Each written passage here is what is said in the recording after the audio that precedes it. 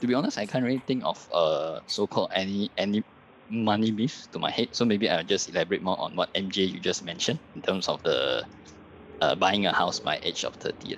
So I believe those are so-called statements that originate from a different era, in at different times and so on. So I mean, with globalization and so on, of course, COVID is a bummer. But if let's say COVID were not to have happened, I mean, you can basically just hop on the plane and then you can just fly anywhere in the world. So a house actually ties you down in this age of globalization, and also having had the privilege of staying in the UK as well. So I also had the chance to visit a lot of European countries during the summer. So you actually see that this world is actually very big. So buying a house just tying you by age 30, by 30 years old is a very young age. I mean, you still have your whole life in front of you. Maybe you could just decide to go to work in Singapore. You could just decide to go to work in any countries you want. So I think, first, so buying a house by 30, I think it might not be that relevant in this age anymore. So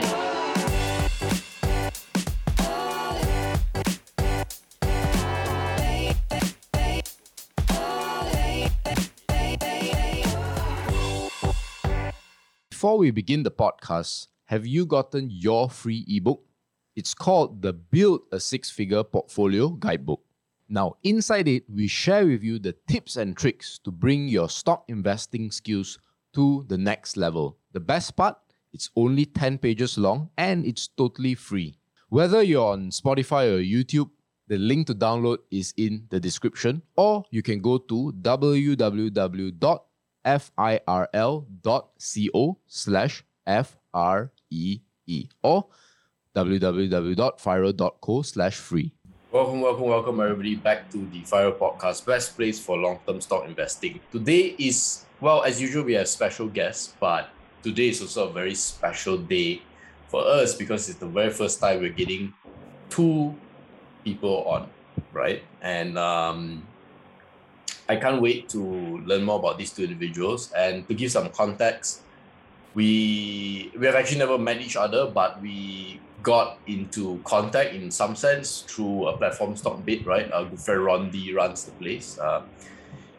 Actually, I don't know whether he will say that he runs the place, but certainly he is one of the most followed person there, and Stockbit is Rondi, right, guys? Rondi is Stockbit. Hey, MJ, we had a point of the podcast to Rondi. We're going to have it in the link on the top right. So, top right is here. Here. Yeah, you're pretty right. So, so basically, today we have two engineers. Now, the reason we're bringing two engineers on is because, one, we found that when they were presenting on Stockbit, they were presenting very comprehensive on the semiconductor space. And the most important is that they sourced us, they used us as a reference. So there's an automatic invite into our podcast. Right, so welcome to the podcast, Asher. And how do you want me to call you? Is it Wikai? Is that the correct one? Yeah, you can call me Wikai. Wikai, okay, all right. Welcome, Asher and Wikai, to the podcast.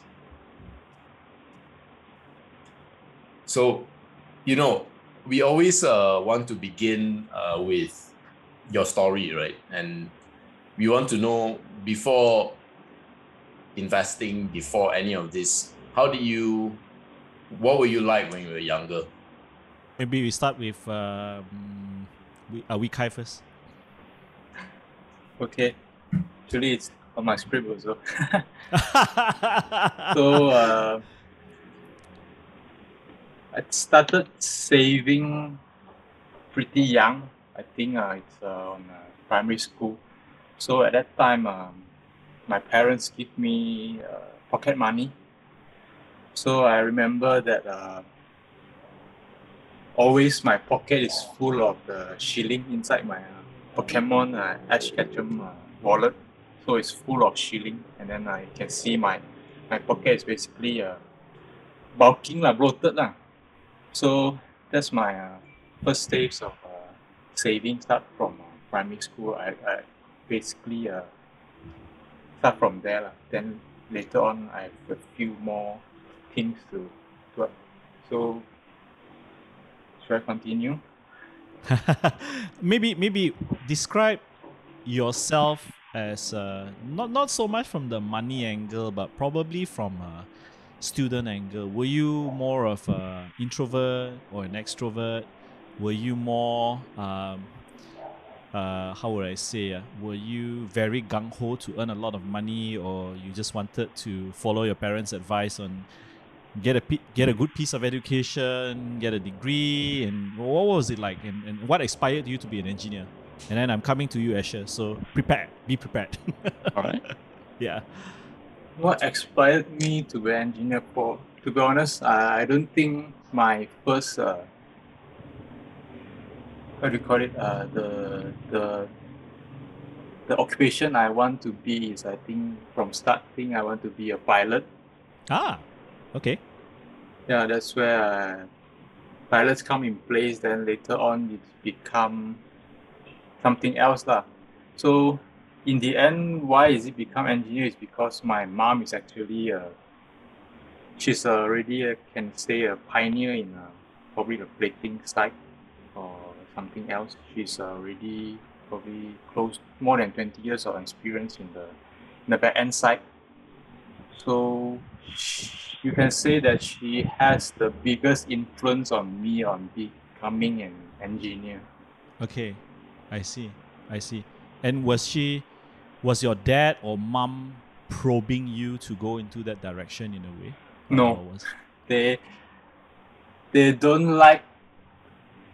Actually, my sister also in the end became an engineer, chemical engineer. So basically, we are a family of engineers. But my dad he stopped being an engineer and work outside. So 3 of us are still as an engineer till now.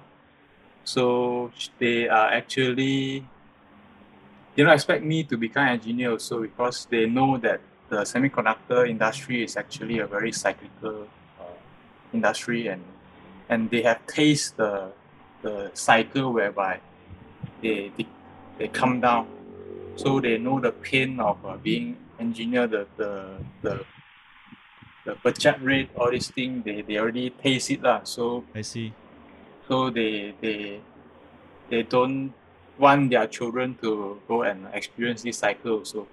But very lucky is that when me and Asher came into this cycle, we are actually on a very boom cycle on a semiconductor. So I'm actually quite lucky in sense, and quite, how do I say, look forward on this industry. But I can say that I won't work for the rest of the time, rest of my life. Just that's why I go into investing, right? So it's a good start for me, I would say, as an engineer. So we'll talk about the rest of your life later on, but I want to go to Asher right now. And what were you like, when you were younger, and how did you come to become an engineer and an investor? Oh, okay, all right. So when I was young, I was quite introvert, you could say. I most of the time usually spend, not really studying. There I still like playing basketball with friends and so on, but definitely more on the introvert side.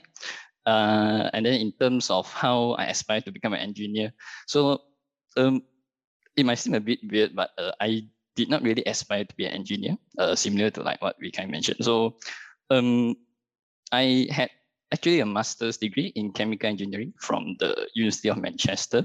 So I was lucky enough to have obtained a JPA scholarship of the first cohort for the bursary. So that it's sort of like an award which are given for those who score 9A plus and above in their SPM. So I was lucky enough to be one of them, and also was also able to get a scholarship to study in the UK.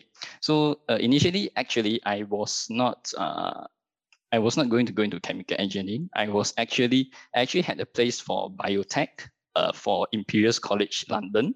But then after asking around, it seems like in order for one to be so-called successful in the biotech industry, you actually need a master's. And at that time, it was only a degree offered by Imperial.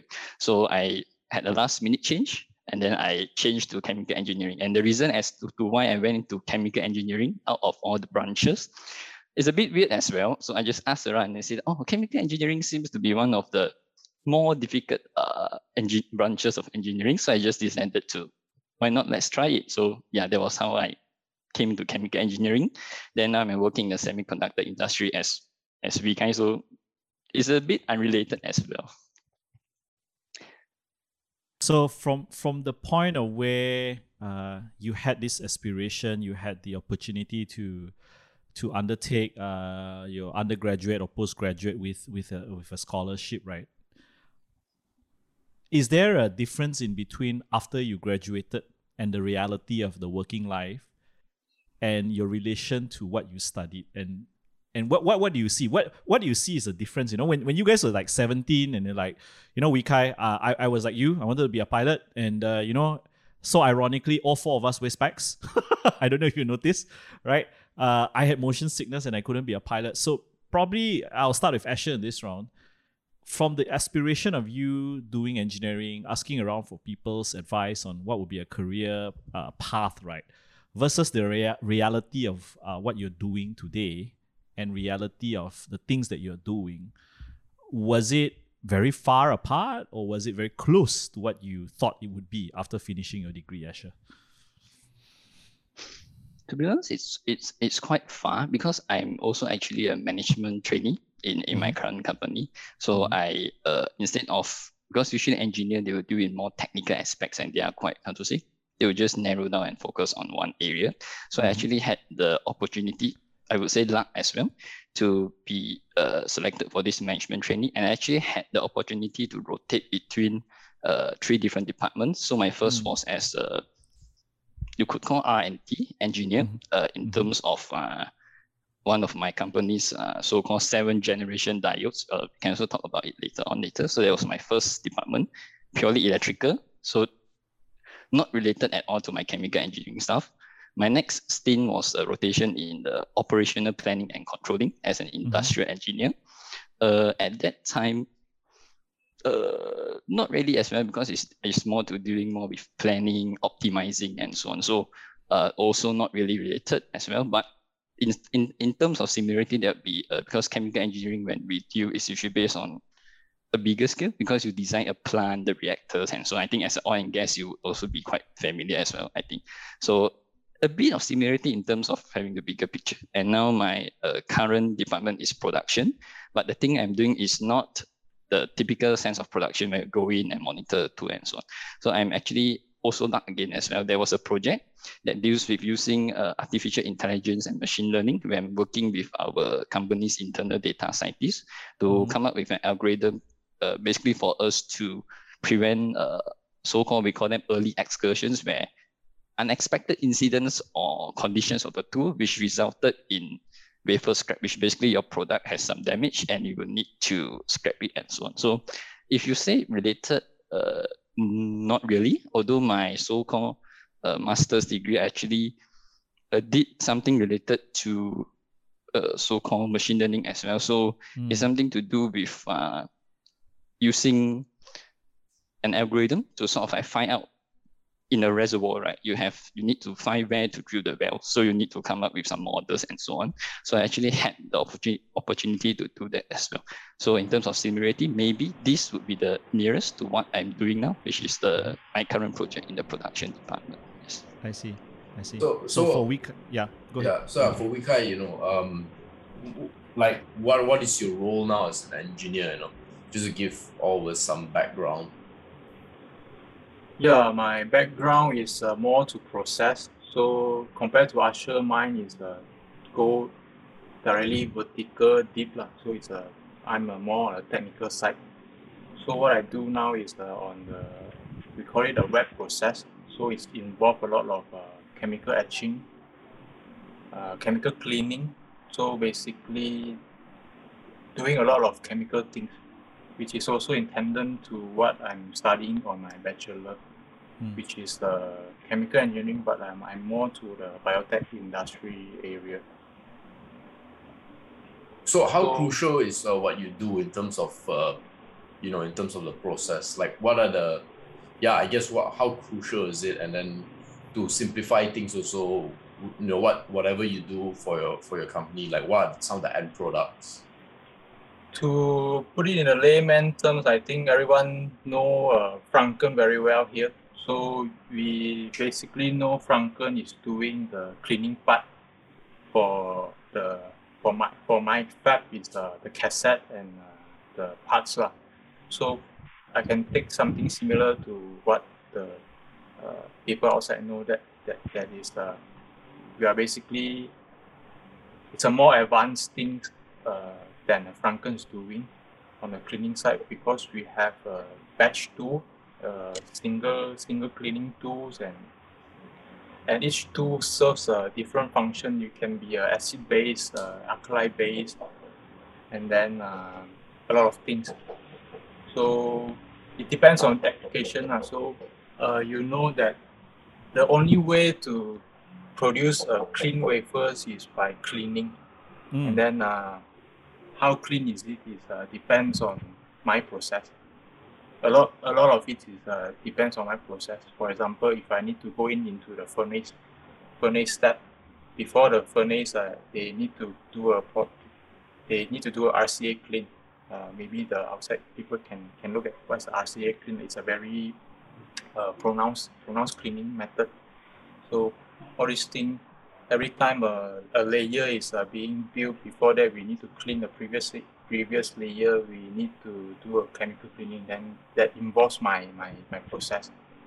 That is only the front. We call it the cleaning base is only the front end part. And then I'm actually a R&D, so I need to know basically the whole process from the front end to the back end, and then some extra special process I also need to cover that. So the cleaning part is only the front end, and then the back end part is more to the metal etching part. Right. So now I think I really want to know, how do you all go from something so technical, chemical engineering, all these complicated processes, to investing? Like, when was the time where you realized investing was important? And later on we'll go into how do you guys look at investments. But first, how do you guys get into investing? Any one of you can start first. Mine will be longer. Okay, I will go first. So let's talk about, I'm actually only 27. So I started my investing journey is on the 2019 March. That is on the stock part. But before that, I have some unit trust, which is started by my parents. So at that time, they just asked me to open an account with this fella, and then every month I just auto deduct 100 ringgit lah. So after 7 years, 6 or 7 years lah, can you guess what's the return? 3%, 4%, I think. I think 7 years is already, every month is 100 ringgit. I think it's quite a few lah, but in the end it's only earn 100 ringgit. But if you deduct the sales charge, all these things, I think I don't earn anything lah. So my Can parents. I take a guess? What is the company color? Is it red in color and white? Red and white. The logo. We shall not name names, but does it have any yellow color or more red and white color? Or maybe blue. No, the yellow is, I think it's quite good. The red and the blue, the red and the white one. Okay. Let's stop there. Yeah. So you were saying about from there. What happened?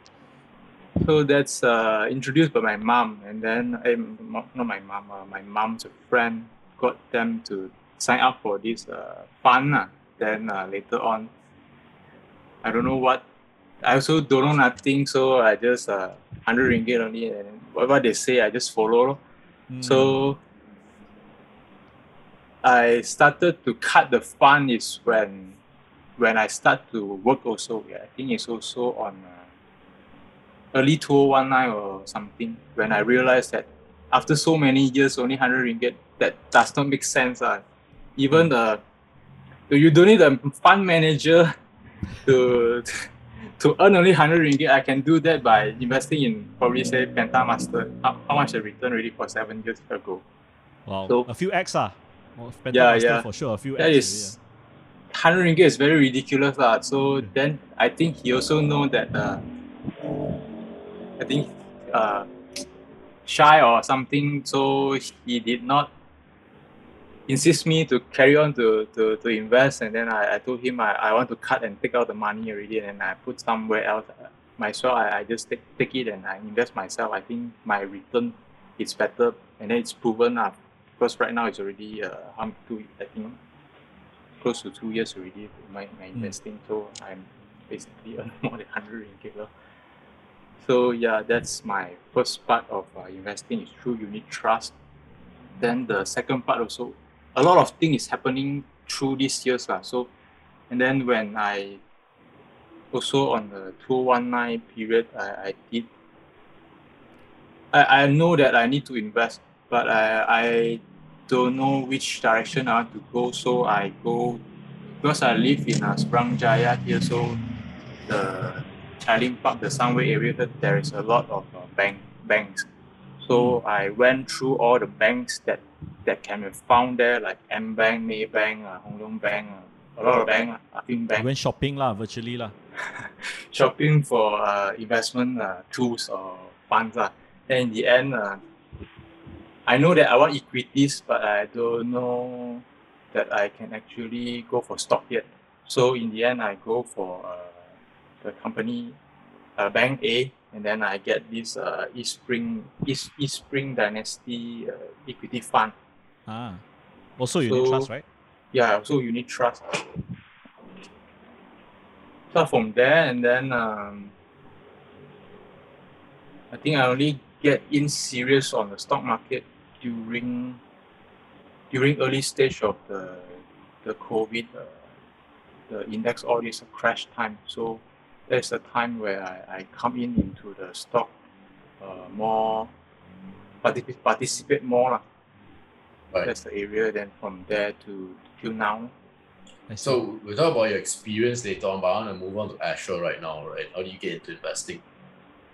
Right. So for me, my journey to investing is a bit similar to Vikai. So it really started to take off when I start to enter the workforce.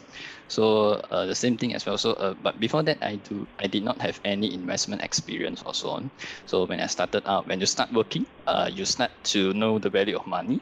I think that's what most people go through. So basically what I did was I did some research first, of course, getting to know all those different classes of investment. You have your equities, unit trusts, bonds, and so on. So it was when I only started working, then I started to dabble a bit in investing. So the first stock that I bought was actually E&O. But it dropped a lot after COVID as well. And the reason why I bought is because, I'm from Penang Island. So their so-called luxury properties, street ski around the area is extremely famous.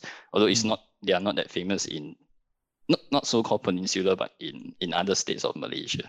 So that was when I first started into investing. So then, that's all. Not as interesting as Vikai's journey, but yeah. Yeah, So- I've got a question to both of you, and maybe we can start off with Asher this round first. What is the motivation for you guys to start investing? That's something that I have not heard in the answer. So investing is important. What was it that really kickstart? Was it because you came to a realization that you don't want to be an employee? Was it a realization that based on what you are being paid and the amount of money you're getting was not sufficient? What was it? Or was it your girlfriend's chasing you to get married? Things like that. There must be some personal reason that is different than our standard. Oh yeah, we need to invest. Oh yeah, it's important. There must be something personal that causes. So Asher, maybe you want to start off with that. Okay, sure. Yeah, so I think the reasons, John, that you have mentioned just now are the common reasons that people start to investing, and they definitely fall into one of them. So I think the main triggering point is that when I first joined the workforce, because I had a master's degree, I might or might not have a bit, I'm not sure, maybe unrealistic expectations and so on. So first, so looking at my yeah, so basically, I mean, going to the workforce, then you will start to realize the importance of money, and then that is where I start. Oh, I need to have alternative sources of income. So for me, it's not really like to stop working. For me, it's more like to have a alternative source of income so that I can grow basically my capital and my net worth more lah. Right. What about Wikai? What came into realization is because I know very clearly that working as an employee cannot get me through this cycle of employment, or simply say get rich, by seeing my parents as an example. So they have working, I think right now it's already more than 30 years or so. So they are still working, and I don't like this idea of working through my ass and still not making my first million. So, but they actually had some investment on the stock, but they didn't. Their auntie uncle so they only hear for like tips or follow their friend buy what, then buy what, sell what, then something like this, and then they get burned, and they have very bad experience. So I told my parents that if you expose me earlier, probably I can cut short my cycle of the I don't say get rich, but I want to be a financial freedom or maybe financial abundance further in my later stage. So this is where when I start to work, only they only expose me all this on the unit trust, all these things, get involved of me. So then only I know that, oh, actually, I'm actually good on money, and I want to, if I can, I told them that you should expose me earlier, and then let me decide on my direction. So, but that's also a good thing. I get to relax through my bachelor, or basically have fun on my bachelor. Then only I come into workforce and face all this reality. So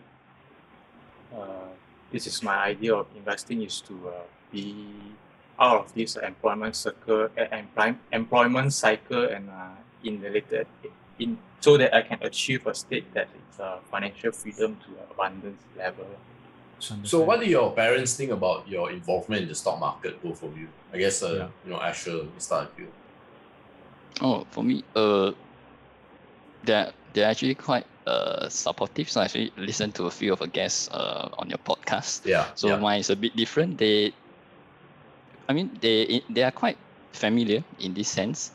They do have some investment as well, but they are more of like it's more like freedom. They give me quite a lot of freedom, so they don't really restrict. Yes. So it's just so basically it's like, so right, Yap or Azure, you are an adult now, so you have to research, make your own decisions, and take full responsibility for what you did now. So that's it. Right. Okay. So I mean, like, how about for example, sometimes friends and maybe other family members can, kind of influence, or at least try to influence, maybe they're very supportive of the stock market, or they are like very anti-stock market or any form of investing because it's gambling. Do you face anything like that beyond your family and friends and all that? For me, not really. So for me, my friends are either those that do not really involve themselves in the stock market, so they are not really like anti-stock market, and there are another group of friends who's one that are extremely active in investing. So some have even ventured into using derivatives, I think CFD and so on, and he made quite a lot of amount. He made quite a lot, but so far I would say more on the neutral side, but definitely none that are against. Yeah. So how about Wikai then?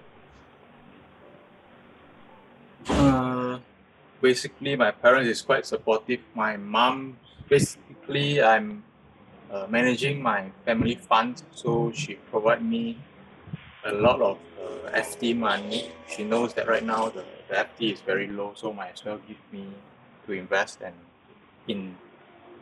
in exchange, I do give back a good return. I promise them that I benchmark EPF return by 0.5 to 1.0, this kind of area.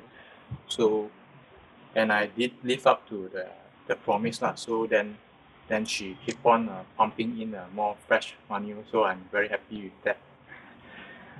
And then regarding supportive, yeah, they are very supportive, and my friends around, I think the only one that they are playing is the early stage is Forex. Then the rest is I'm actually the most into the stock market and participate the most. Understand. Right. Between the both of you, and you mentioned just now your circle of friends, right? Okay, let's start out with personally both of you first before we move on to your friends. Is that what do you think was your biggest hindrance factor before you ventured into the stock market? Meaning, you guys started off with unit trust or something a lot in a way safer, and then what was the light bulb that allowed you guys to overcome that barrier into the stock market? Maybe we start with Vikai because he had a longer journey in unit trust, quote unquote. What was the like? Was it because of the 100 ringgit return that you said just now and said, screw this, I'm not paying fees, I can do better than this? Or was it because, am I sure, am I not going to lose all my money by going straight in? And yeah, what was it? What was it? In the early stage, they mentioned that I tried unit trust. So what was the that factor is, I think it's the COVID. The COVID, when all the stocks is in sales. So I base at that time I think my portfolio, I think I have 10 stocks.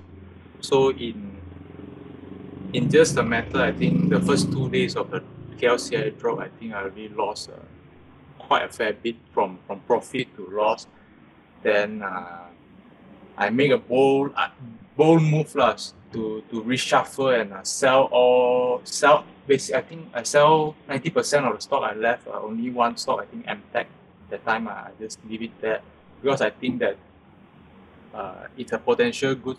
It's beneficiary for the COVID They're doing a filter something, so I just leave it, and then the rest I already cut loss and save my funds from getting lower But later on, actually I have a greater UWC which is come back around very strongly a few times return back.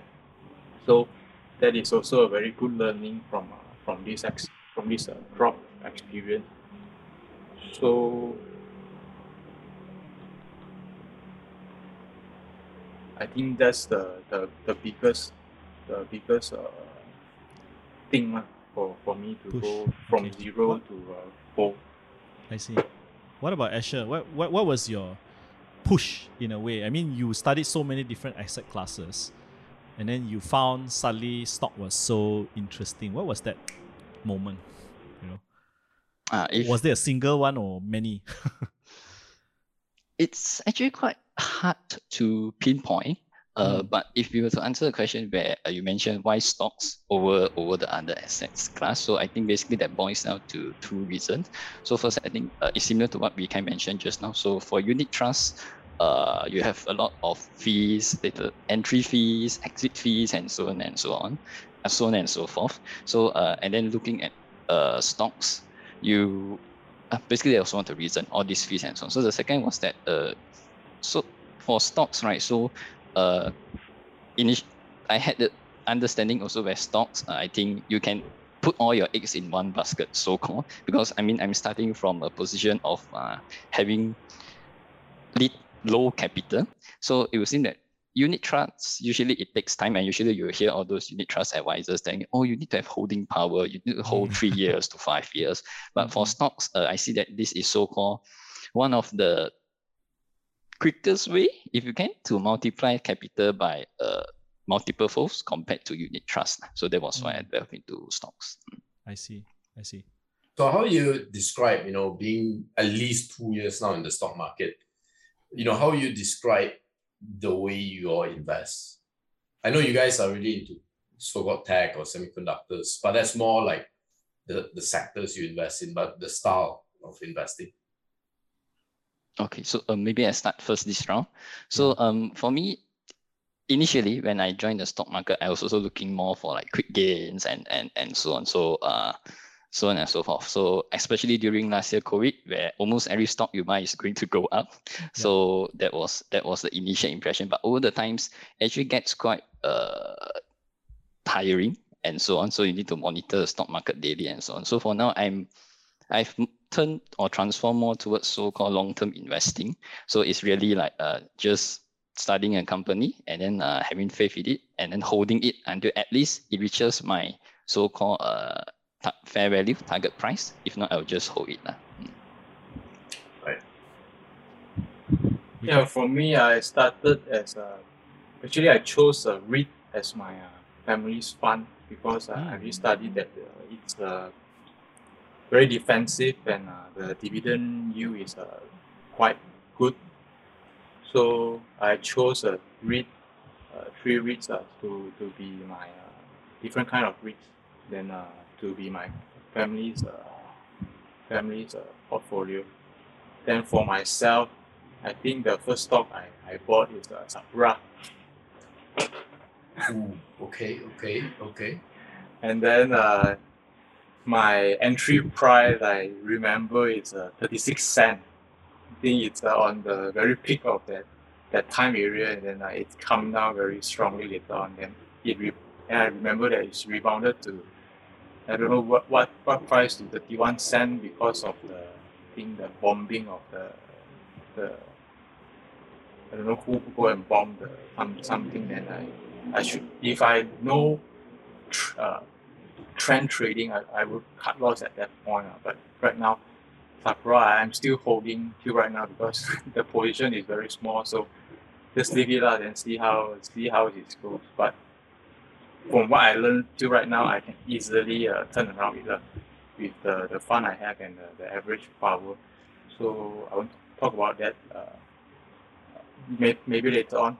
So I'm actually transitioned from a REIT, maybe a long-term buy and hold guy, and then until COVID crashed, I become more to a trend trade person. So this is my transition to right now.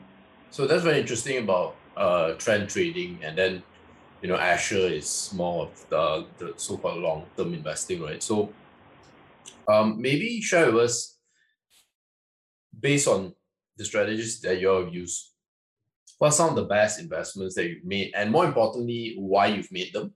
And then later on, we'll go into some of the worst that you've made and why you made them, right? And what do you learn from them, I guess. So again, Wee-Kai, maybe we'll start with you again.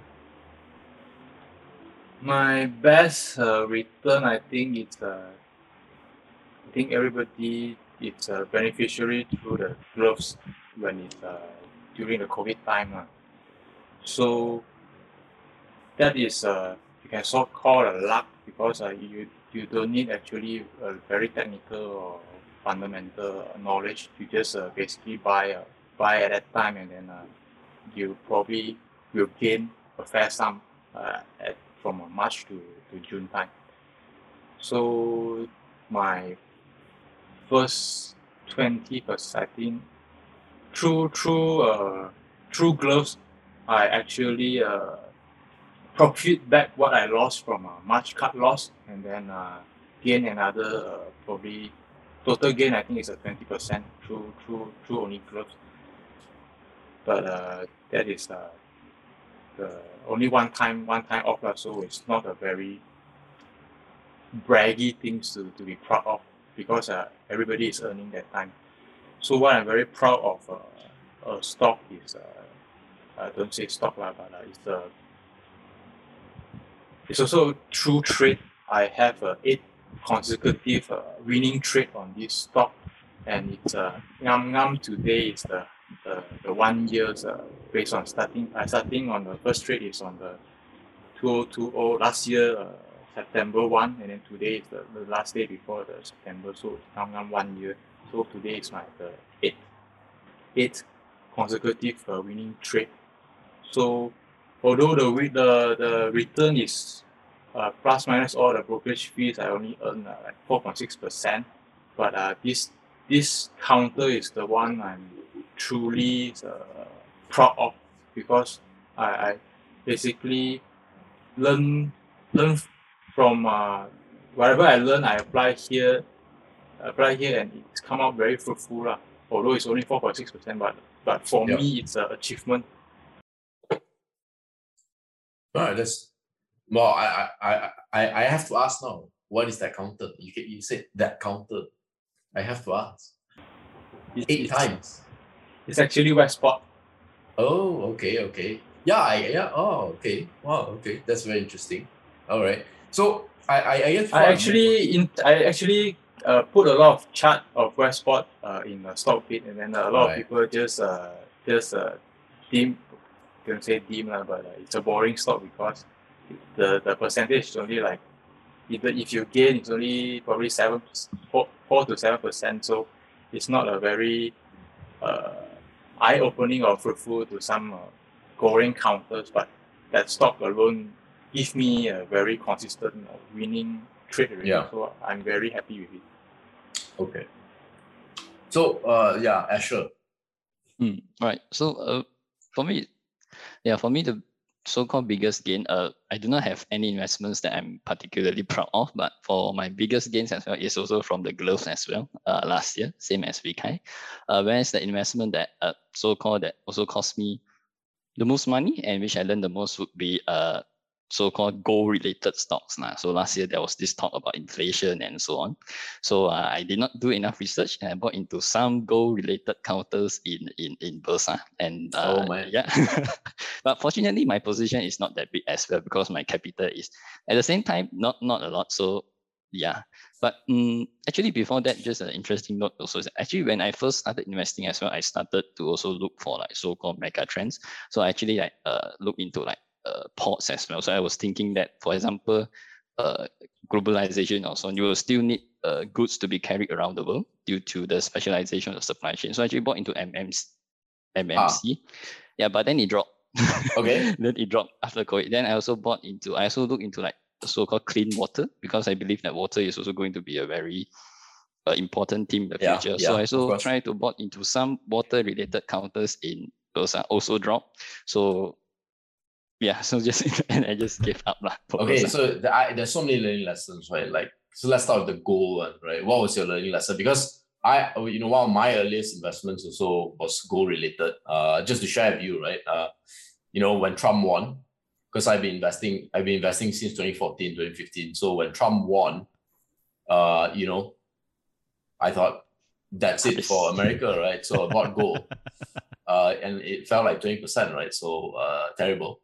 But I felt a bit better because at that point in time, my dad knew I was really into gold, so he bought me a gold bar. So it's free money, so I can cover my losses that way, So, but in your case, what do you learn from that?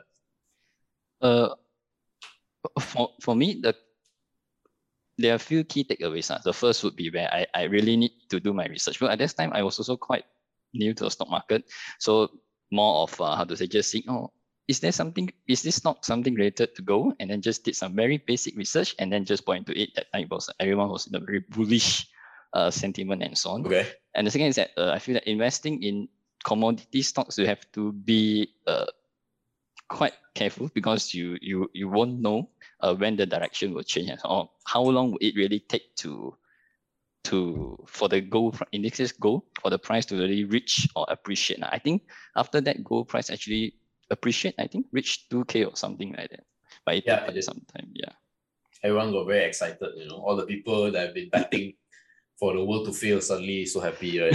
So that's for gold, right? And then you mentioned also water and certain ports, right? Vikai, right? So be specific to water, you say you were excited about the future of water, but obviously it didn't turn out well for you. So what was your learning lesson there?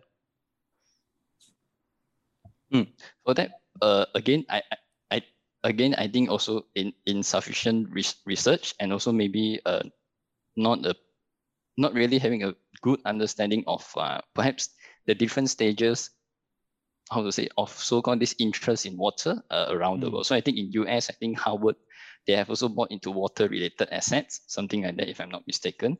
But in Malaysia, maybe because our water resource is quite abundant, I think we also some of the cheapest water in the world. So maybe this doesn't really translate. I mean, some teams globally doesn't. Singaporeans know that, Singaporeans really know. Okay. They know that very well. Sorry to interrupt this podcast. I know it's a little bit annoying, but I want to tell you something that I think can be really helpful to you. I can tell you're really interested in the stock market and want to learn more about it so that you actually know what you're doing, especially when today things are getting more complex and complicated. That's why we came up with the Stock Investing Blueprint, or SIB. It's our signature e-learning program that teaches you how to pick the right stocks most of the time, buy and sell it at the best possible time, and manage your stock portfolio systematically. It currently has more than 10 hours of content and it's growing. You'll also be part of a group of like-minded investors that can help speed up your learning process. To hop on the program, click on the link in the description or go to learn.viral.co/courses/SIB. Yeah, I want to get back to Wee Kai on his learning lessons, because I think Asher did quite well in elaborating his lessons or mistakes. But I want to dig deeper on Wee Kai's one. So, in terms of your biggest learning lesson, transitioning from REITs into now more of a thematic trade, is this something you think can sustain versus other methodologies? Or what are your thoughts on that? Definitely no. But before I jump into this topic, I actually have a learning cycle through getting the account. Actually, I got my referral from the Bank A's unit trust referral to me to meet Maybank Investment, and at that time I still don't know there is a nominee account and direct account. So okay. yes, this need to be surfaced out. So this is my first mistake. So she get me did not say. She just elaborate everything about nominee account, and I just thought that that's the only account, but you have direct account. So she got me a nominee account, and then I was thinking, why every time I buy the fees so expensive? Is it correct? Until I told Asher that every time I buy a share, I think the brokerage fee is 10 ringgit, and then he told me that no, you can actually get 8 ringgit or Rakuten is below, but the most common is 8 ringgit. And I start to go and dig. And the second thing, I noticed that every time my dividend I get, why is 2 ringgit being deducted? And then I have a counter EcoWorld, so I only bought like 100 shares. So, and then every time the dividend, I think it's only 2 ringgit or something. Then the account eat it lah.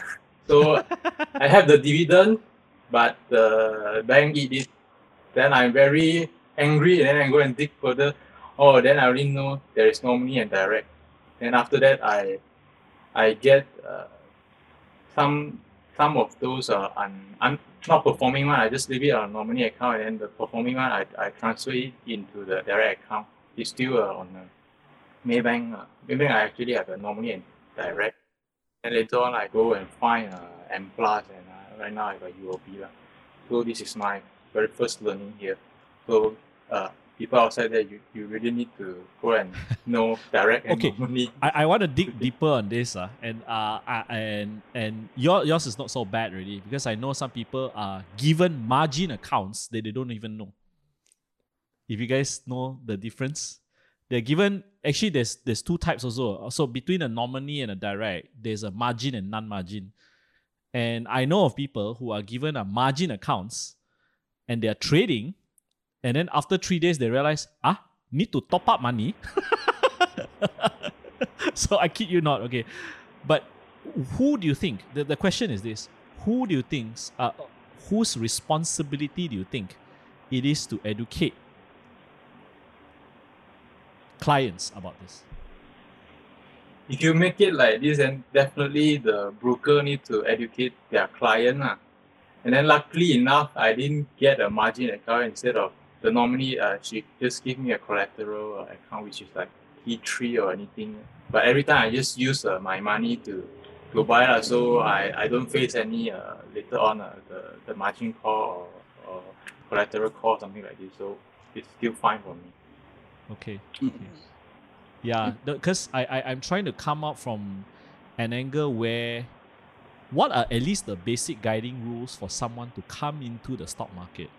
What are the things that they need to? So it's like checklist A done, checklist B done, you know, and then who is the gatekeeper at each station in a way to help the lambs rather than the lambs being slaughtered right along the way. at least there's some lamb herder or sheep herder to say, hey, okay, follow this lane, you know, kind of thing. So that's where I'm coming from. Asher, you did not have that kind of experience, I'm guessing. No, I mean, for me, I'm one who prefers to do quite a lot of research. So of course, I also need to find a balance. So actually, before I went and started a brokerage account, I actually did so-called my research. So I was quite clear that I wanted direct, but it's just due to my personality. So I'm one who does more research, but on these kind of things, not on stock picking, unfortunately. So yeah. You know, I actually have this. I can't believe it. We forgot to even ask these questions, John, which is how did actually both of you all meet, right? Oh yeah. Like, how do you all even come in contact? You know, apart from the fact that you guys are both engineers. How? Perhaps we can start and then you can add on and see our different perspective. So for me, so the first so-called contact with Vikai was actually so-called through his girlfriend. So because me and his girlfriend, we actually went to the management trainee, so-called, there's like a selection process. And then there, his girlfriend just told me that, I have a boyfriend working in this company as well and so on. So, but at that time, I did not know it was Vikai. It was only until I joined my current company, and then I saw his girlfriend with him, and then that was how we met each other, basically. I see. Vikai, any spicy stories to add to that? No spicy stories. Just that I know that through my girlfriend's comment, Asher is actually a very, I don't know what's the English, but the Chinese is called the 学霸 style. The like what you say is a high flyers, a great fella lah. I see. Then and then when he came into Infineon, we are still not so close. I can't remember what's the triggering point for us to become close. I think it was stocks. I think in 2020, when the stock market, everyone bonded. You can see everyone just discussing. Comfort zone. Either when the thing go up, we comfort each other. When the thing go down, we also comfort each other, right? Yes. Yeah. And related to that, this is the question that MJ and I wanted to ask both of you. So we know Vikai is attached. Are you attached in a way, Asher? Oh, no. I'm not. Okay. I'm not. Okay. I'm so not. This question is more for Vikai first, and then maybe for Asher later. What do you think are the qualities you look for in a girlfriend? Now knowing that you have a love for investing, have an objective to meet certain financial targets. So what qualities do you think would be a good spouse? I actually choose my coursemate. So we only get into together, I think, late or it's early my third year. So what's the quality I look at? I'm actually looking for a mom for my child quality, those kind of very I really jump Dangerous. I really jump through. You see the single guy already telling you. Dangerous, man. Continue. I really jump through the get knowing part. Probably normally say the nikah or what, I don't know the term already. Then I really look for the mother quality part. because I have not that good experience before my current girlfriend. So I through that lesson, I know that I need to be a better man so that I can have a more how should I say better man than equals to more stable or more secure future for the family lah. So I see. Do you guys discuss about finance openly? yes, she only recently probably she can hear this right now. She only being more involved in the finance world when she knows that my portfolio is a good return, and then I'm actually, other than stock, I'm actually very into the credit card cashback. So when I first teach her about this thing, she actually don't have the interest, and later on I get more result from the cashback. Then she know that actually can save a lot through cashback. I don't say can say save, but actually it's in order for you to do a cashback, you also need to do very thorough research on which card to go and search, and how to spend and spend in what category. All these things you also need to do very thorough research.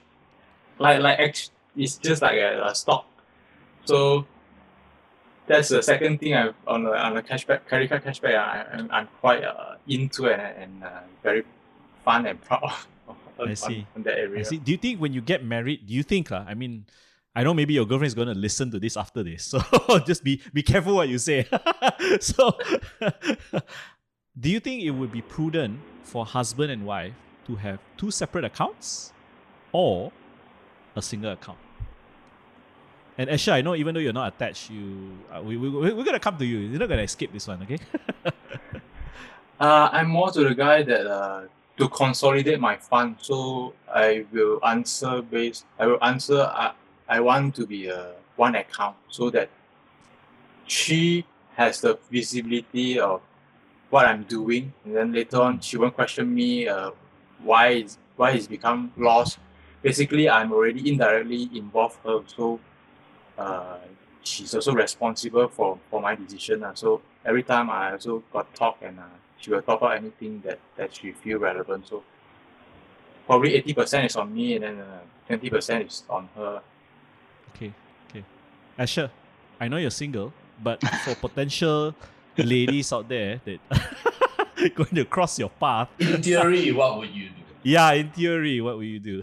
I mean, do in terms of my criteria, is it for Yeah, your one is the criteria. Then second thing is finances? finances part. Do you think it's something that you should talk about openly? And is that a criteria for you deciding whether this girl is gonna be your soulmate? You know. Okay. So maybe the criteria part. So for me currently, to be honest, there's not much criteria. I always joke with my friend that for me, in terms of like physical attributes, as long as when I turn on the light, it doesn't scare me. That's okay. 要求不高啦，有要求不高啦。Yes. Yeah, but that's a joke part. So in terms of the qualities or attributes I'm looking for, maybe is I think someone that can grow together with me. So can also teach me things, and I can also teach her. So it's more of like a journey of because life is a journey. So we still let's say if I'm lucky, perhaps 40 more years old, perhaps someone that can accompany me, and then we can grow together and then just enjoy life together for that and understanding and so on. In terms of finances, right? So I have the same stance as Vikai, so I believe that I would definitely talk and discuss very openly about our finances. But back to your particular question, whether do I believe that husband and wife should have separate accounts? I actually do agree that. I would also strongly suggest that, but also that depends on my future spouse and so on. So the way I would do it is maybe one consolidated account. So those are the common share expenses and so on. But I believe that each of us should also have at least freedom to use the money that we have earned for our own pleasure. So her hobbies might be different from mine, so on. So I believe that some separation is good. So Yeah. Okay.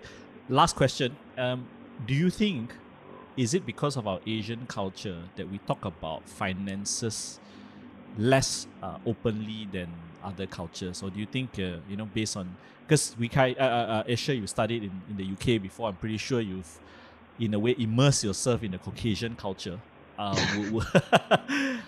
What do you think has to change, or do you think that it is just an Asian thing that we don't talk about money openly, or is it similar to what you see in a Caucasian culture, especially in a family setting? I mean, we can start with your parents, both Wikai and Asher. Was it openly discussed about in a family, and do you want to bring that forth into the families that you're going to carry? Okay. Right. So in terms of the so-called Caucasian or British culture, so I think I actually think in terms of Asian families there is more of an emphasis on money. So I think in terms of the Western culture, not really. I think, but it's just that you mentioned something that is very so-called right on the point, where Asian families, we don't really talk about money, but I think everybody knows the importance of money lah. So in terms of my family, we also don't openly discuss about money. So it's usually I am the one who, if I want to have, let's say, advice on insurance or other financial matters, I'll be the one to approach my parents lah. Yeah. Okay. Wikai, in your family setting, is that the same or different? Because actually, it's more towards me. I'm the kind of 大嘴巴 kind. So, but my mom's also didn't correct me properly lah. So if she correct me earlier, then I will know that it's actually not a good thing to talk to, because there's, maybe I put it in the sense that there is one incident during she went to ATM and go and take the money out. Okay. Then my sister, she can be allowed to be with her to look at the PIN number. But for me, I'm forbidden to be near the ATM because there is one incident that I go and read out the ATM number PIN. out loud lah. The PIN number out loud. Then from that onwards, whatever figures or salaries she's having, she did not involve me at all. Only my sister knows quite a lot of, I think the early stage, she knows her salary, but later on when she's promoted to high level, then that become more confidential. But I still can get a rough figure from what is her earning lah. Then you know she spent 10% on bags, so every time she buys a new bag, you're like, okay, I know. Accounted Times already. 10. Yeah, then talk about the culture on Asian, I think it's very, I don't know, it's probably a stigma or something. It's very bad to talk about your salary. I don't know why.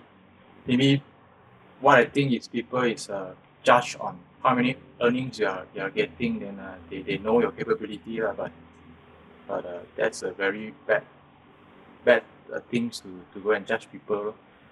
So even where I'm working right now, also there is a policy saying that you cannot share your salaries. Really? Wow. What is Stated, it's to mentioned. your Wow. to mention I think God lah. I think every time they put it private and confidential, you cannot share one. But among the close friends, like my colleague Usher and me, we know that actually, because we go by a global grade, so we know that we already work for 3 years, so we know the starting is how, and then how The salary scale is quite open also lah. yeah. So you can have a smart guess lah, I would say, on each person's salaries, but those people there is a lot of experience one, then definitely you cannot guess lah. Understand. So I really want to ask you guys, right, in terms of money beliefs, right, and it doesn't have to be investing, just money beliefs, right? Is there something that you hear out there today, can be anything, right, relating to money that is very popular? It's like it's a popular belief, but you kind of disagree with. Like, so for example, for me, it's buying a house by the time you're 30 or 35 or something like that, right? That's what a lot of people aim for. I'm not saying it's bad that you do it, but the idea that it's necessarily good for all or even most people, I disagree with. So that's like for me. And John's one will be, for example, don't use a credit card, but he's a fan of credit cards, so I think credit cards are very useful. So what are both of your, when both of you hear on this very popular money myth, but you disagree with, what is that? Let's start with Asher. To be honest, I can't really think of so-called any money myths to my head. So maybe I'll just elaborate more on what MJ you just mentioned in terms of the buying a house by age of 30. So I believe those are so-called statements that originate from a different era, in at different times and so on. So I mean, with globalization and so on, of course, COVID is a bummer. But if let's say COVID were not to have happened, I mean, you can basically just hop on the plane and then you can just fly anywhere in the world. So a house actually ties you down in this age of globalization, and also having had the privilege of staying in the UK as well. So I also had the chance to visit a lot of European countries during the summer. So you actually see that this world is actually very big. So buying a house just tying you by age 30, by 30 years old is a very young age. I mean, you still have your whole life in front of you. Maybe you could just decide to go to work in Singapore. You could just decide to go to work in any countries you want. So I think, yeah, first, buying a house by 30, I think it might not be that relevant in this age anymore. So in terms of credit card usage, I am also actually a fan of credit card, as in it actually helps me to sort of like, I can use so-called free money for 1 month, then I just pay it off 1 month later. But yeah. Wikai? I actually aim for, my goal is to aim for, before 30, I aim for having a house which is it's already achieved on this year with my girlfriend. So it's a Prima or under the Penang state, but there is a criteria that mentioned that only the Penang state local fella, they can get a 250K, but if it's outside or even a joint name, they also, I think they take the foreign out of the 275K. So this asset is actually under my girlfriend name, but I'm still fine with it because I still have my first house choice, which is I think less than 1 million. I'm still eligible for the tax-free, all these things. So it's still an investment opportunity for me. So the house is a goal for me. So the second thing is the first thing that when you ask I think of is Peter Lim always says this quote is that maybe I generalize it. The fund manager, probably the name is very classy or things, but in the end, you and me also can be a fund manager.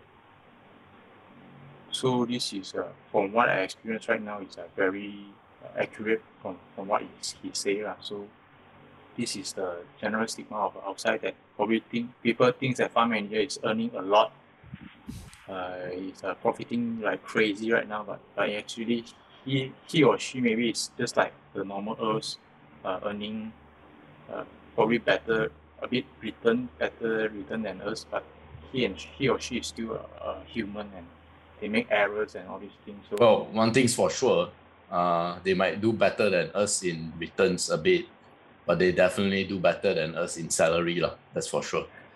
Now, I want to shift now to go back to investing a bit. And we talked a lot about your past, your mistakes and successes, all that.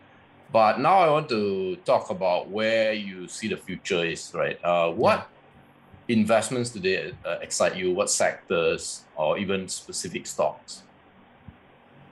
Wikai, maybe you can start first. I'm actually quite bullish with tech from And what I experienced also on the semiconductor, tech is I don't say 20 years, but the next decade is still going to be very strong, and it's the thing lah. So tech is the thing. Then the with the subsidiary from tech is I'm actually quite emphasizing the cybersecurity part, which Malaysia is there is no very famous or known company yet, but a lot of like Revenue, GSL, all these software companies, they are actually, I think they are doing some kind of cybersecurity thing, because like the Revenue, they are doing the tokenization, and GSL, they have a lot of encrypted things also. So probably these two, tech is the big thing, and then the second thing come down, I'm actually looking forward for the cybersecurity part. Interesting. Asher? Right. So for me, in terms of the so-called sectors that I would be excited about, as mentioned just now, it would be so-called like water, or even due to like food security and so on. So I believe these are going to be the pressing issues that the whole world would face. So Resources lah. Yes, and so I mean, with climate change coming on and so on, I just foresee that the amount of so-called money, or maybe even inflation, would definitely increase over time. So I mean, just to have that sufficient amount of money for you to live the same quality of life, let's say 10 years in the future, and now it could be very drastic. So actually that was one of my so-called worries, and also motivation in terms of investing to get an alternate source of income. So in terms of the industry that I know most, it would be semiconductor, since I'm working here. So in terms of the companies that excite me, I wouldn't say more of like excite, maybe the correct word would be the one that I am so-called fairly confident in, although I have not invested in, it would be TSMC. So the reason why I say so is because I believe both of you are also invested in TSMC as well. And the reason why I'm so-called fairly confident in TSMC is that if you look at the whole supply chain, right? Although, yes, I believe BK also mentioned that he prefers, let's say, fabless, those with higher profit margins. But my thinking goes is that because if you look at the whole supply chain, it basically goes from design, front end, back end, and then your EMS and so on. So for the design, right, for all the companies, if you have the most advanced design, you want it to be manufactured, you can only go to two companies. The first is TSMC, the other is Samsung. So there is so-called like not really bottleneck, but like a gatekeeper, maybe, that everyone will need to go if they want their best chips to be manufactured. So that is why I'm fairly confident in TSMC. Once I have capital, I will definitely going to invest in TSMC. But of course, having said that, there are also a few risks. So perhaps one could be quantum computing. So I'm not too sure how it would change. If it's on a silicon platform, then TSMC would benefit. I think they're also doing research in that area. And other would be geopolitical, but that is a bit out of our control, to be honest. Yeah. Then perhaps one more risk that I don't see anyone mentioning, I'm also not too sure whether it's valid or not, it's actually also a big part on the ESG. So because actually front-end manufacturing, it uses up a lot of resources. It actually uses up a lot of resources. Especially rare earth materials. Yes, and water. Even water. Yes. So I find it a bit strange that a lot of people are talking like, oh, tech companies are very green. But if you look in terms of they're quite yellow, right?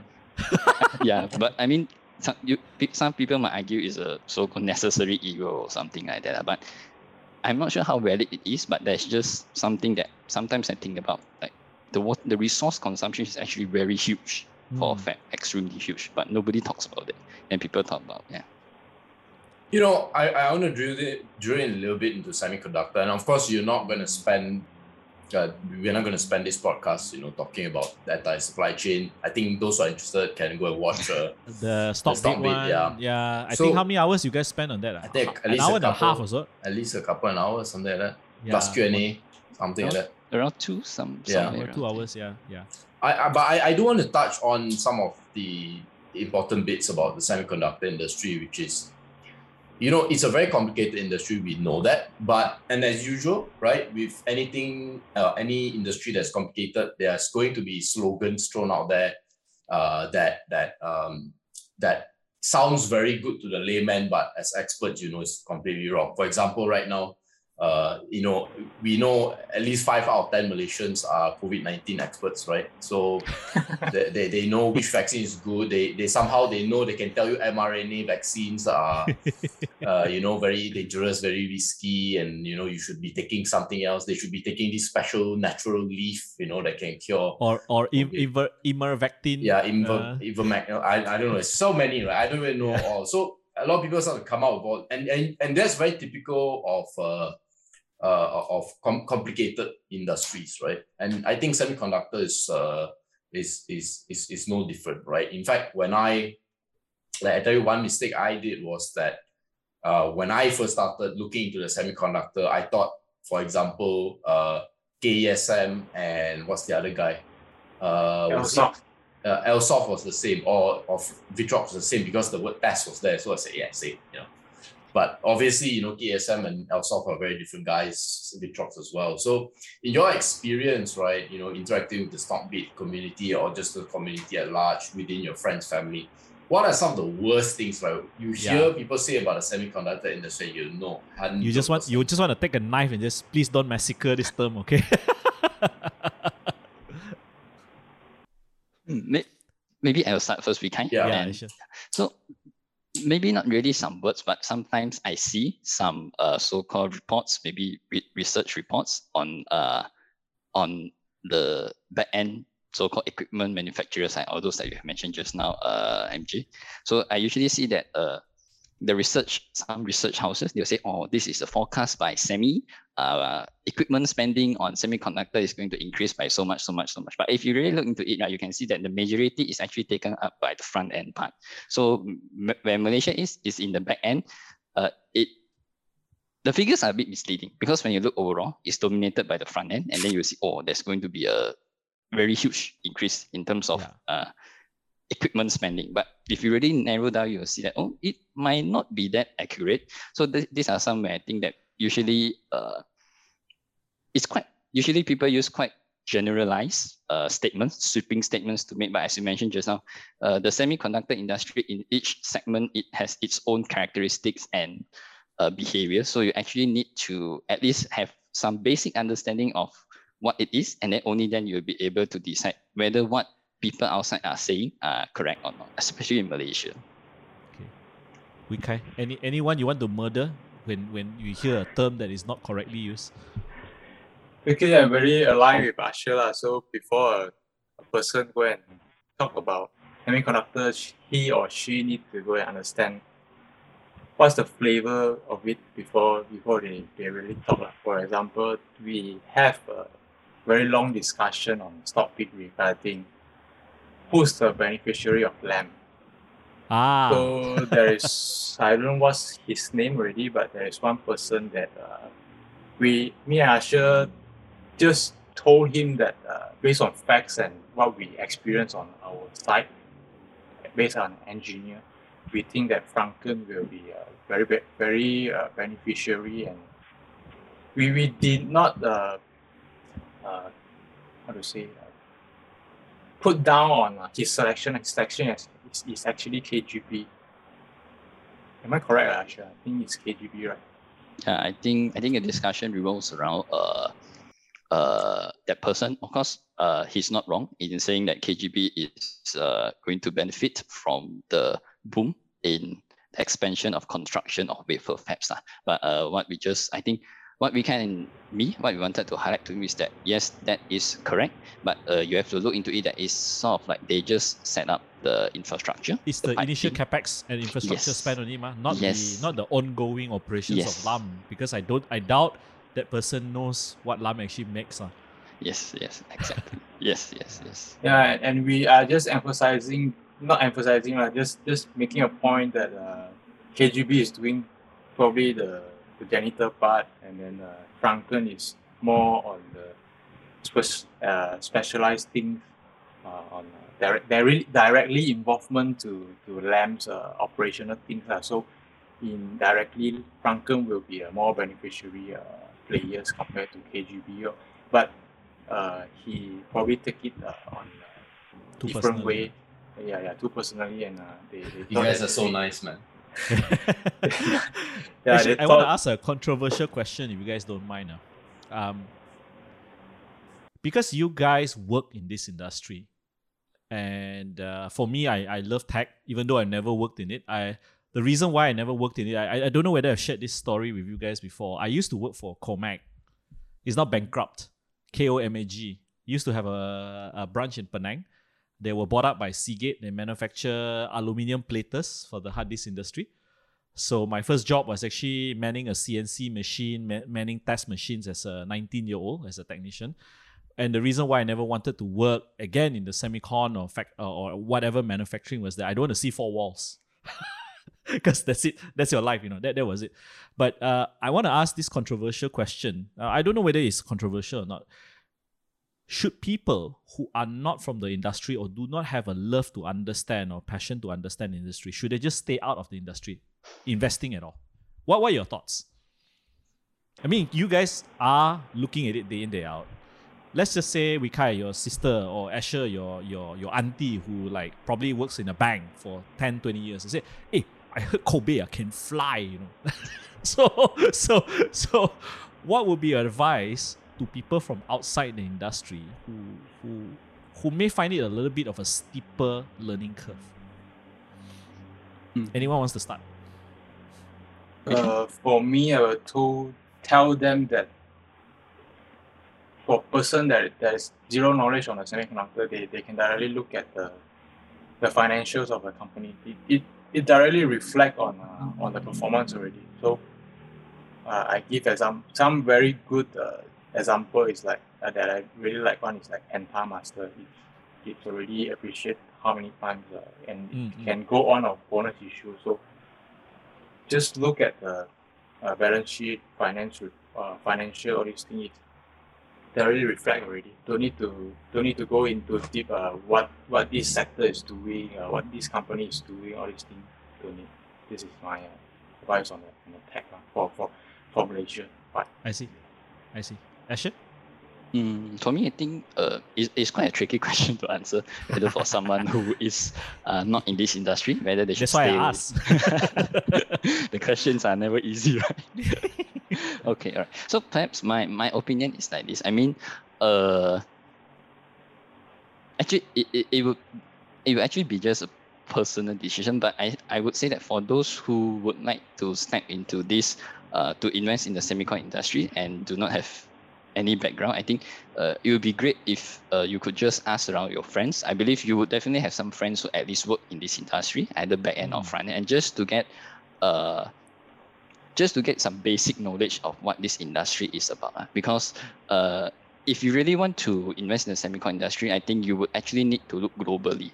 So just within Malaysia, it's not to say not good, but there's a much bigger world out there. Once you look into the whole semicon, then you will see that, there's different dynamics at different sectors. And is it perhaps some other companies globally, they are actually a much more attractive proposition compared to Malaysian companies in terms of their position in the value chain, in terms of what they're actually creating, and in terms of their technological advantage and so on.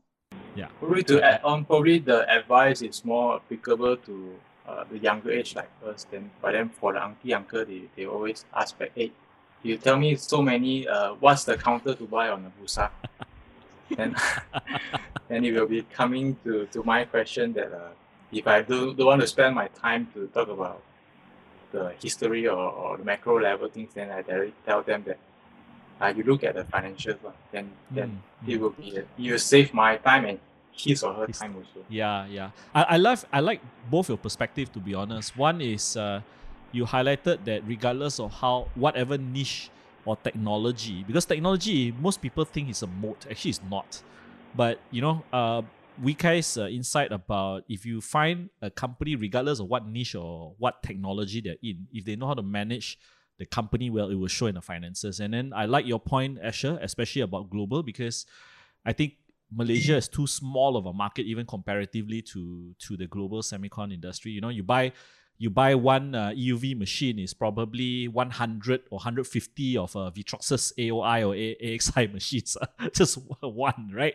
So I'm glad you guys brought up this point. I think the reason why I'm asking is because in Malaysia, if you see those multi-baggers, especially those that have gone up by a lot, usually it's either glove, semicon.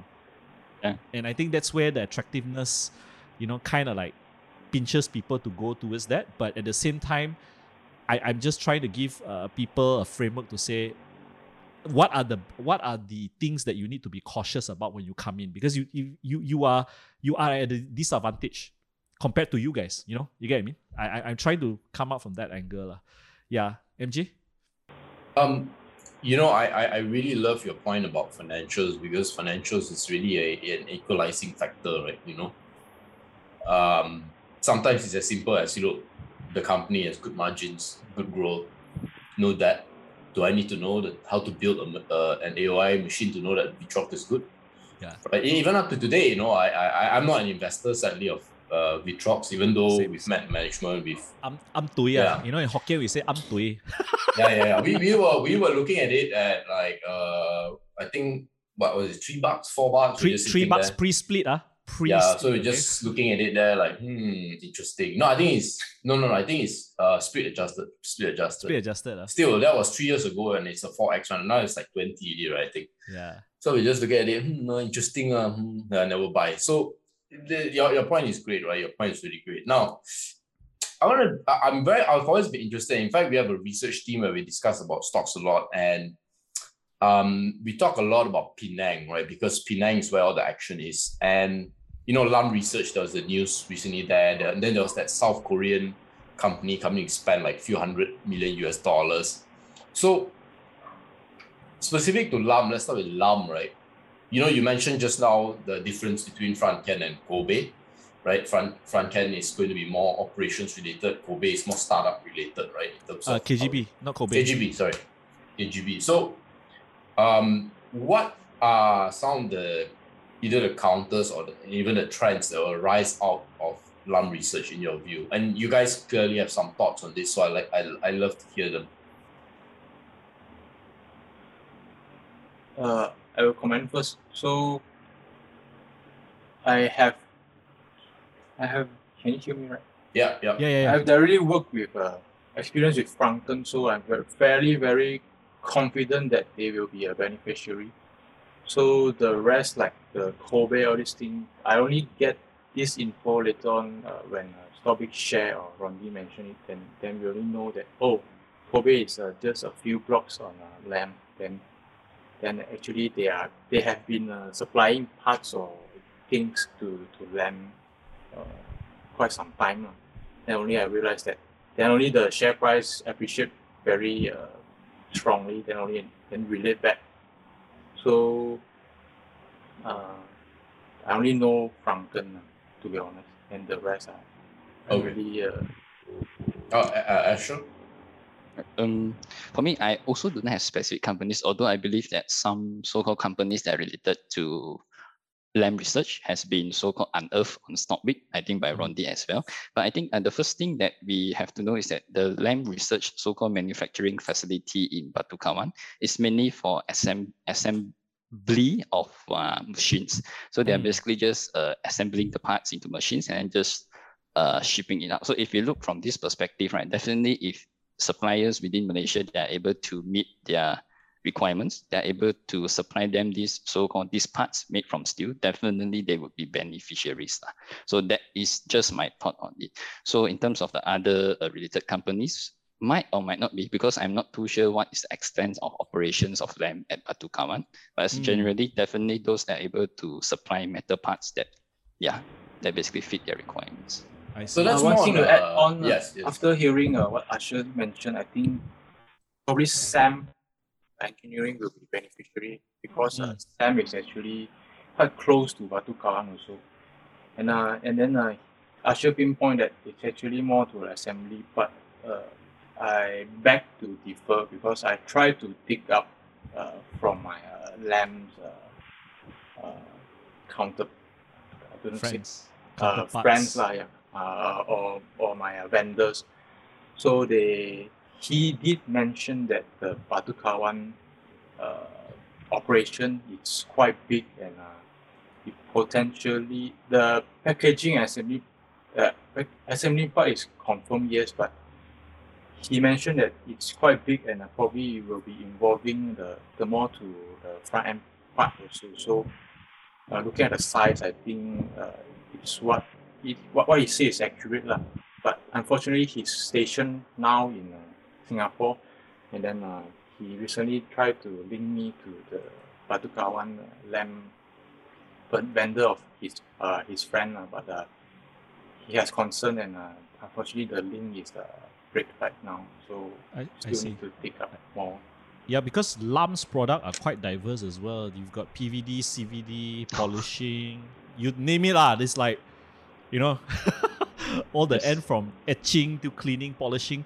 So you do not know until probably they run operations that you see the either the depth or the breadth of their product offering. Because I always feel when correct me if I'm wrong, but I always feel when companies establish a base somewhere like in Penang or whatever, it is to serve the ecosystem around them. Like, and is that something that you guys see in Infineon? Because when you have vendors that serve you, they generally try to focus on the area around them first before going outside. Is that what you see from your experience, both of you?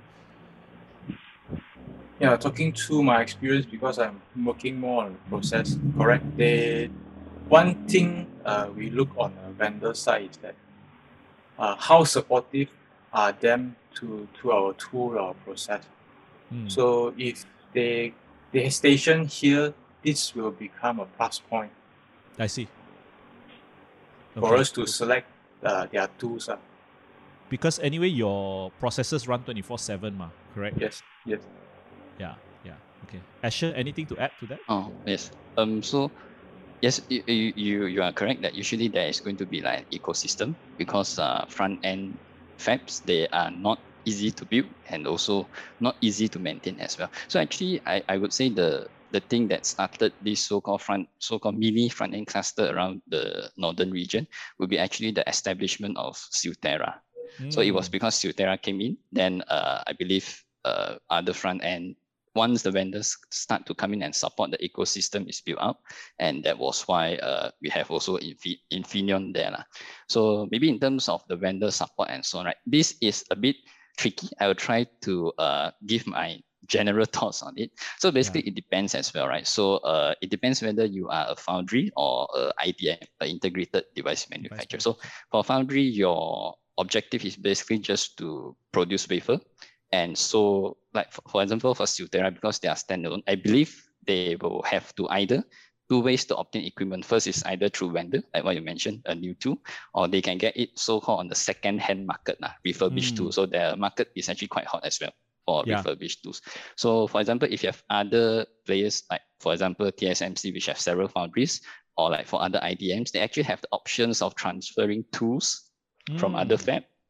So in that sense, right, the vendor might not actually be a direct beneficiary, because they can actually transfer tools between the fabs, right? So that is also another thing that we need to consider. So perhaps for them, I would say their main target would be perhaps in the China or Taiwan region, where they are like really building up new fabs. But that's my thoughts on it. No, that's good insights, because especially when you speak about TSMC rejigging their tools, right? It's actually mature nodes. They try to move around. And then where the more what we, for the lack of a better word, cutting edge, they may start with a very small scale. And then once you achieve the necessary yield, then only they start moving them into bigger plants. But I want to touch a bit about Silterra, and it's something that I'm particularly keen on, because they've been, in a way, stagnant, in a way, trying to find their footing. They were good in the golden days, I think in the early 2000s, and when they were doing work for Apple drivers and all that. But today, with their turnaround and with their new capital injection, from your lenses of both of you and being so close to the ground, what do you think of a probability of success that they will manage to do this turnaround? And obviously, it's not a buy or sell call, but it's just, from your perspective as industry insiders, what are your thoughts on that? Okay, perhaps a little disclaimer here is that because both Vika and me, we are only like around 3 years in this industry. There are definitely a lot of other experts out there. Sure. Yeah, but just in terms of our thoughts is that, so maybe in terms for a fab, for fab or foundry to be successful, there are basically a few key things to take note of. I think it's the same for any manufacturing facility as well. So first we have the yield, which basically in the wafer, the percentage of dies that are sellable to the customer, because this impacts two things. First, your average cost per chip. So the higher your yield, the cheaper it is. So usually newer nodes, they have much lower yields, but as time progresses, they will move on to better yields. And that's when you see the margins on these new nodes, they'll increase with better yields. Another is the equipment. We have a term called overall equipment efficiency. Basically, it's how much your equipment is being utilized in a day. So I believe previously, perhaps Xiutera CEO mentioned that he doesn't really like the word fab capacity utilization. I think something like that. So yeah, so I think the reason for that is because actually, to be exact, when we talk about the capacity of fab, we actually talk about layers. The capacity in terms of layer starts per month or layer starts per week. Why? Because when we do a fab, right, the bottleneck of a fab is the lithography process. So the key thing here is to make sure that your lithography tools are always fully utilized. That is how fabs are designed. So to be more accurate, because different technologies, you might have different layers depending on the complexity. So if you tell me that you are able to produce, let's say 40K wafers per month, yes, it's a rough estimation, but it is not really accurate. But if someone tells, okay, my fab is going to be able to produce, let's say, 400 layer starts per week. So that means that that is a more accurate capacity of the fab. I believe that is my own personal opinion. So in terms of whether they can turn around or not, I think I have only very general information, but we will wait and see. But I think their new management team should be okay. But to be honest, I really can't. I also do not have much to comment on that. No worries. I just wanted to get both your thoughts. Vikai, you have anything to add on that? We'll talk about on the human resource part. Actually, yes, please. Talent is what semiconductor industry really look at. So it depends on Xiutera whether they can attract talent from the neighboring. Have they started pinching you guys already? No. I'll tell Firdaus, the CEO, okay? You guys are available. Just kidding. Vikai, sorry, go ahead. That will be if they manage to start to attract neighboring talent, that will be the first indicator that the company is progressing well. In my opinion. So then later on, all these tool coming in, all these capability, it will be secondary. If you don't have the workforce, the man to go and operate all these tools, basically it's just a tool. It cannot come out of wafer simply.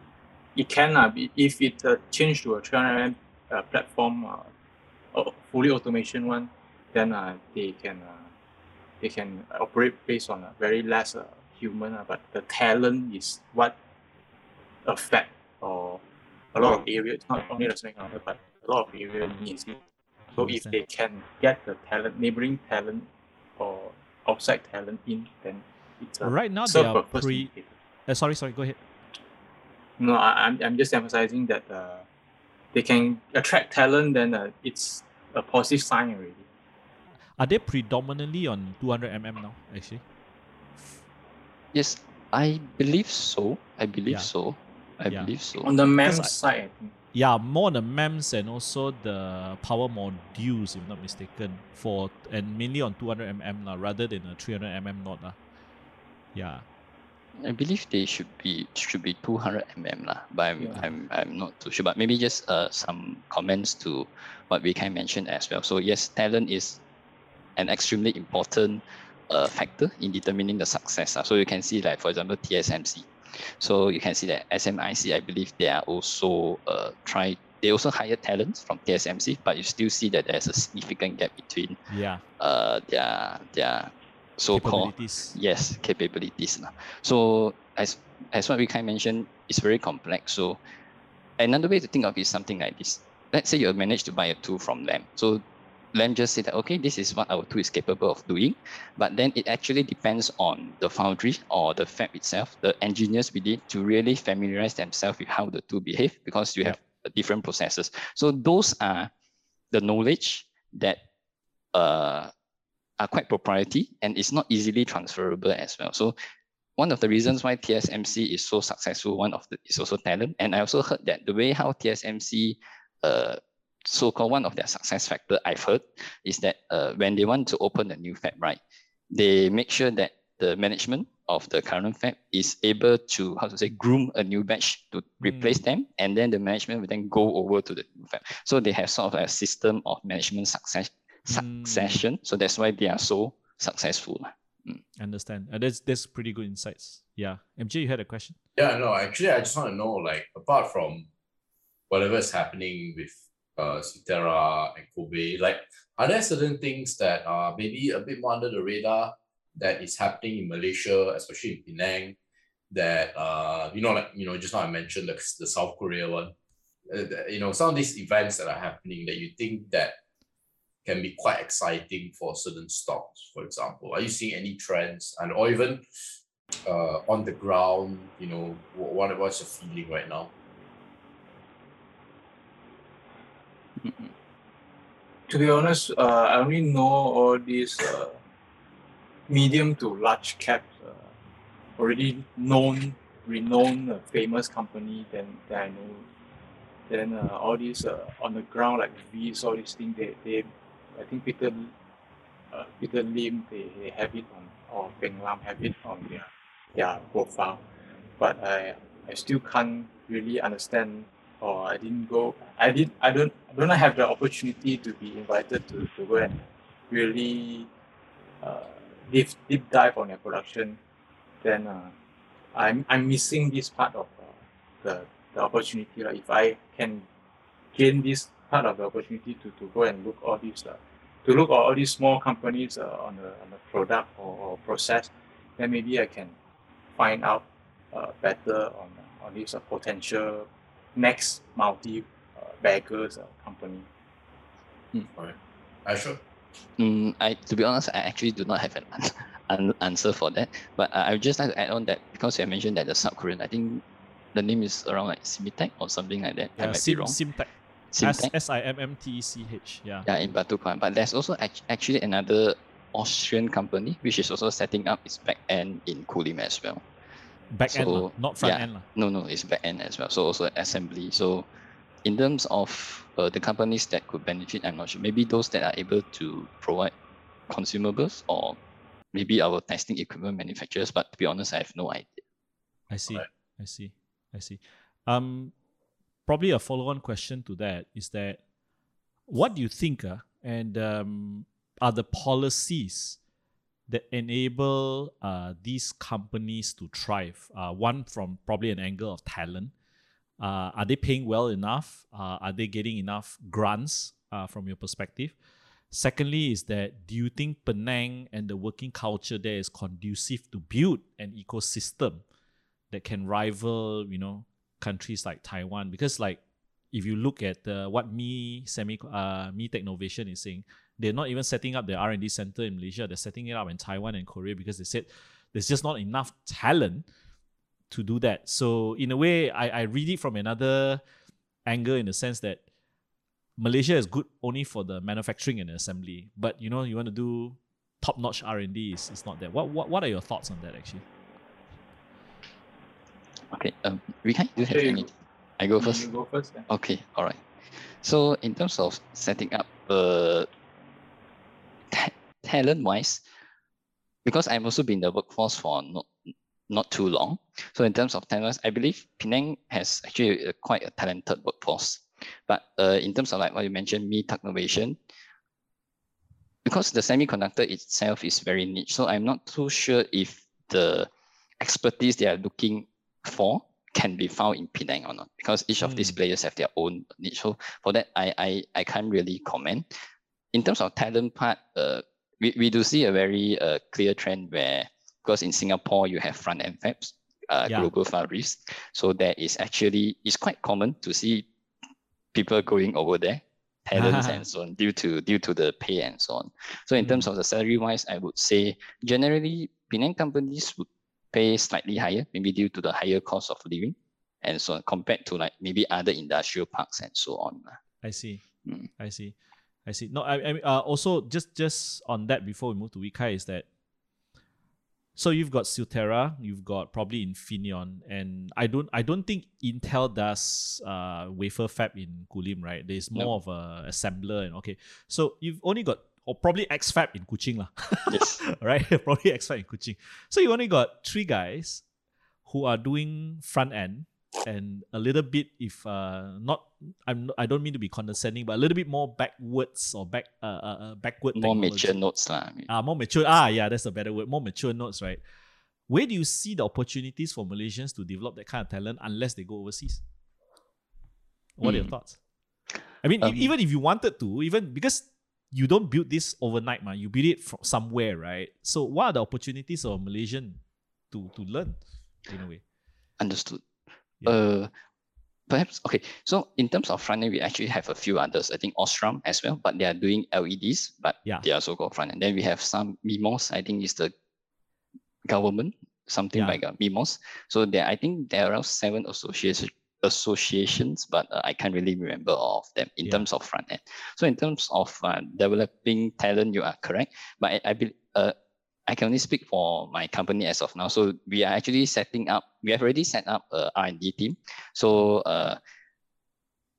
it is going to be focused on power modules. So Infineon is quite famous for their power modules used in your Teslas and so on. So in your wind turbine, solar inverter. So there's actually an R&D team set up within here. And I believe MIDA has also been very supportive. So they have been giving grants to companies who are also investing in R&D as well. I think Silterra also has its own expertise in terms of like silicon photonics and so on. So they do have their R&D team. But in terms of if you really want to venture into more advanced nodes, because it's a whole new world, we are going to play with the latest machines, the latest tools, the latest challenges in this industry. How it's going to involve, you will have to go overseas. Understand. Yeah.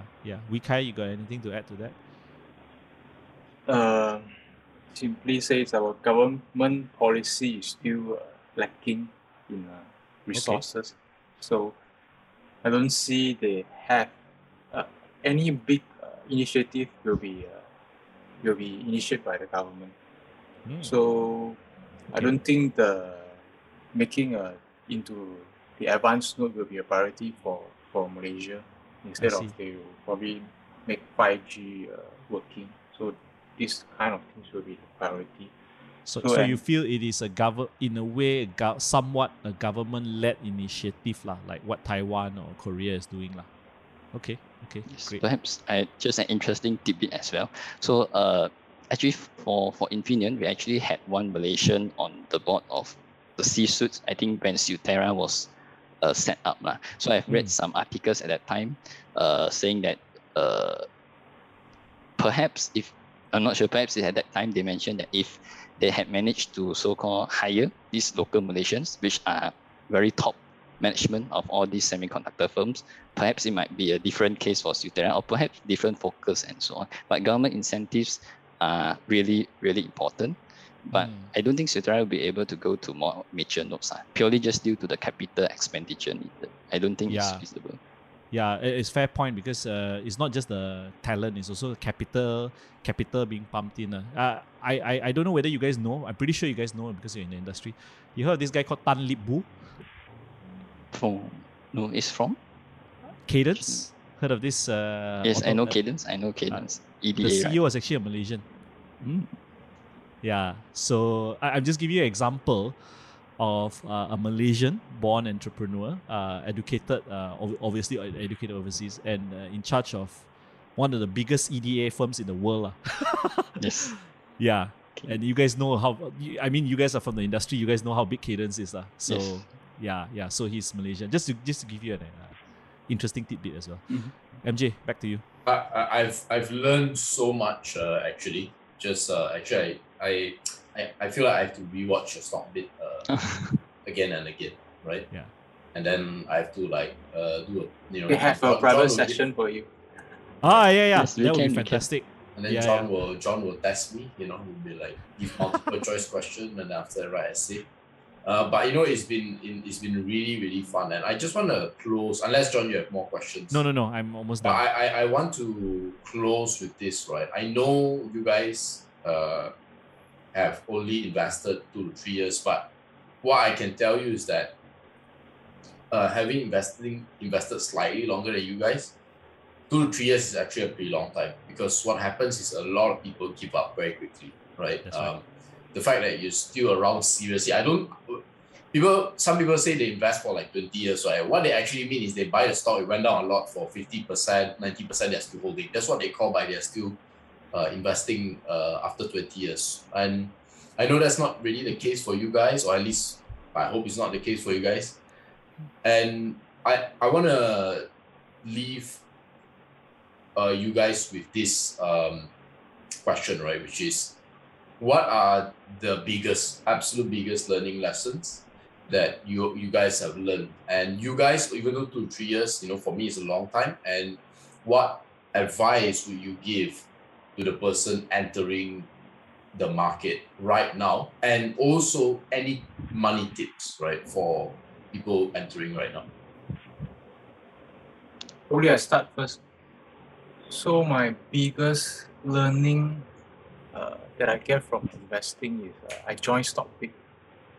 To be really honest, Rondi, do you hear that? Rondi, shout out Rondi. Okay, sorry, back to you, Ikai. I don't know how, I can't remember how I encountered stock. I think it's on the Facebook, something sharing from them, and I go and look at StockBit and register for it, and try to look for information inside lah.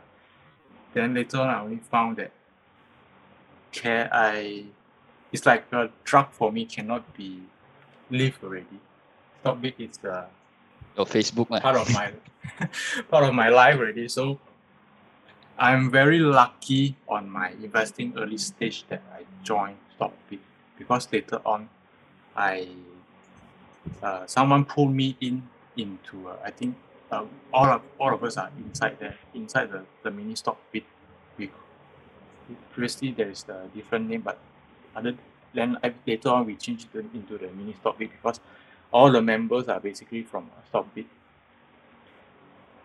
That StockBit, mini StockBit changed my investing and trading strategy a lot, because later on through the mini StockBit,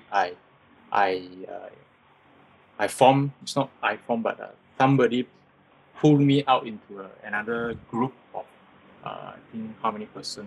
5 person, including me, or 6. I can't remember the exact, but it's a small group, and that group basically is my brothers lah. So that group groomed me a lot and provide me a lot of aid, financials, or being sharing advising from them, because that group, they consist of 2 other young engineers, and one is a doctor. I think it's close to millionaire status already, and another one is a banker. So to them, I hope you guys will see, I really love you guys. You guys are my after the mini StockBit, then the second one is you are my family already. So Wow. that's my you need to find, simply say to someone, you need to find your own kin, or your own skin, the person. Then you will thrive. I don't dare to say longer, because I only started very early, but I do hope that this group of us can grow together and achieve what we want later on. Wow. How are you going to beat that, Asher? So MJ, just for me to repeat your 2 questions to make sure that I still have them in my mind. Yeah. So you're saying your first question would be, what are the biggest lessons learned throughout my investing journey, right? That's your first question. Right. So yes. Okay, and the second is about my perspective on money, or is it something? No, it's more what you would tell someone just entering the market, right? So they're kind of the same question actually. Okay, all right. So for that, I definitely agree with you, Kai. I think investing is actually fun if you do it right, and you definitely need to have you need to have information from reputable sources, or you need to have a group of maybe friends or trusted persons. So I believe like what both of you have been doing, John and MJ, is extremely good. I'm actually a fan of both of you guys. Thank you. I listen to a podcast, so it's a privilege for me and Vikai to be on here. I never thought that we'll be able to hear our voices on it. So I believe those that entering the stock market definitely should look to guys like you, Stockbit, like both of you, which really give credible information. I believe that is a very important thing to do, because investing in stock market is sometimes not just about the figures. You really you need to understand the company, understand what it's doing, what is its role in the whole world, and so on. And it's not just merely like buying shares or you're just seeing the figures jumping up and jumping down. So I think the biggest lesson to summarize that,